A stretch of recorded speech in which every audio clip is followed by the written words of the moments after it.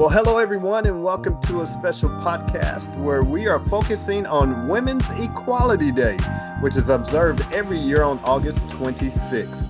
This date is important in American history because in 1920, the 19th Amendment was ratified on this date, August 26th, ensuring the voting rights for everyone regardless of gender. Today, Women's Equality Day celebrates the achievements of women's rights activists around the world and reminds us of the unique daily struggles that women face. On today's podcast, we have three women who are making positive impacts on the intercity bus industry. Let me first introduce to you Ebony Barrett, who is a Greyhound driver instructor, and she recently celebrated 20 years with Greyhound on August the 9th. Ebony, welcome to the podcast and congratulations on 20 years with the company. Thank you, and thank you for having me. We are definitely glad to have you. Let me ask you, having been here 20 years, what drew you initially to come to work for Greyhound? Initially, what drew me was being a part of one of the most recognized brands in the world. Next, we have Greyhound District Manager from the Northeast region, Arnisa Johnson. Arnisa, how are you doing today? I'm doing fine, thank you. You are no stranger to Greyhound and the bus industry. Tell us how many years you've worked for the company and what brought you to work for this iconic brand. Well, I've been with the company for 26 years. I've held various jobs, but what really brought me to the company and excited me was the possibility of going state to state and traveling as a driver. So I had a great time doing that, and then of course, I've moved over into management. Now, when you were driving and going state to state, any specific place that became your favorite place to go to? Well, it was really funny. It was Atlanta and New York, actually. I was like starstruck in New York. I got there at nighttime, all the lights was on. The Big So Apple. that was very exciting for me. Okay. All right. Well, great. And rounding out the group for today's conversation is Lourdes Brown, who is head of communications for Flix North America. Lourdes, welcome to the podcast. Thank you, Eric. I'm super excited to be here and certainly honored to be part of this conversation. Well, we are definitely happy to have you. Tell us how you came to work in the bus industry. Yeah, so I started with Greyhound a little over 4 years ago, and then I transitioned to Flix North America since its inception. But on a personal level, I'm a huge proponent of collective travel. So on a personal level, I think it's certainly better for the environment. It's a relief for road congestion and all the angry driving out there. And I think it also serves as a physical reminder of community. It's the idea of traveling together. It's a reminder of boarding from the same place or coming from the same place or maybe destined for the same place. So I think it also has this sense of community that's innate in travel.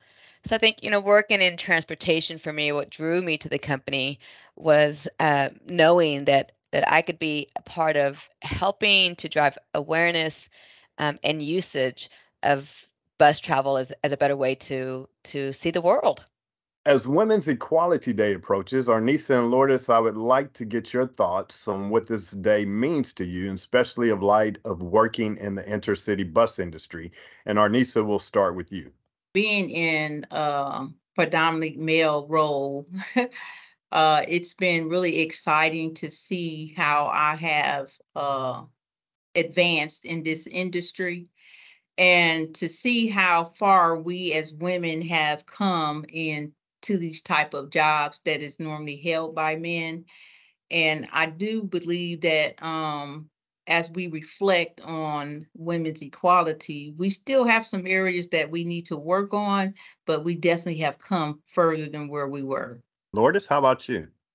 Yeah, I think, on this day we honor and we celebrate the hurdles that women have had to overcome for the sake of equality and progress. And I think it also serves as a significant reminder of the contribution and the business value that women bring, and specifically to this industry, what has historically been a male dominated industry. Ebony, you've been with Greyhound for 20 years. And as you've advanced your career, what would you say was the most important piece of advice that you received? It's simple, but it's powerful. To treat everybody the way that you would want to be treated. Definitely. That goes a long way. That's something that a lot of people are taught early on, but to hear you say that, it definitely does go a long way in your career as well. Before we go into the next question, I want to provide some 2020 statistics from Data USA about the intercity bus industry and gender numbers. Um, the workforce of the bus service and urban transit industry group in 2020 was 537,798 people. Now, out of that number, only 37.4% were women and 62.6% were men. And then when it comes to the average salary, men make 1.4 times more than their female counterparts. So on average, the males make 51,000, and on average, the female salary is 35,000. So some numbers there for you to think about, and then I'll drill down even a little more because we have numbers from Greyhound and Flix North America about the number of employees working for both companies. The number of men working at Greyhound, 1,514. The number of women, 715. But there are 65 women who are managers within Greyhound. When it comes to Flix North America, there's 76 men who are employees and 83 women who are employees for Flix North America. However, there are only 27 women who are managers within the company. So with these numbers in mind, Lourdes, what would you say needs to be done to encourage more women to pursue a career in the bus industry? Yeah, thanks for asking, Eric. I think it was Marion Wright Edelman who said, "You can't be what you can't see." And again, transportation has historically been considered a male driven industry. So I think there's really a systemic lack of awareness and exposure um, to the different sectors within the transportation industry, as well as career paths.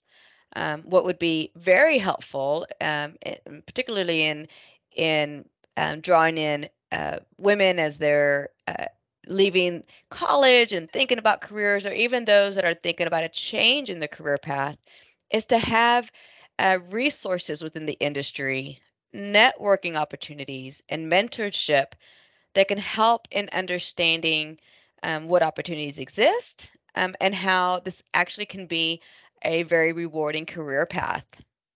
Ebony, when we think about career paths and the career path for young women, what is the most important message you want to send to them in thinking about their career paths?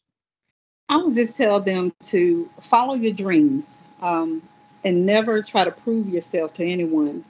Do whatever your heart tells you, and the only person that you have to prove anything to is yourself.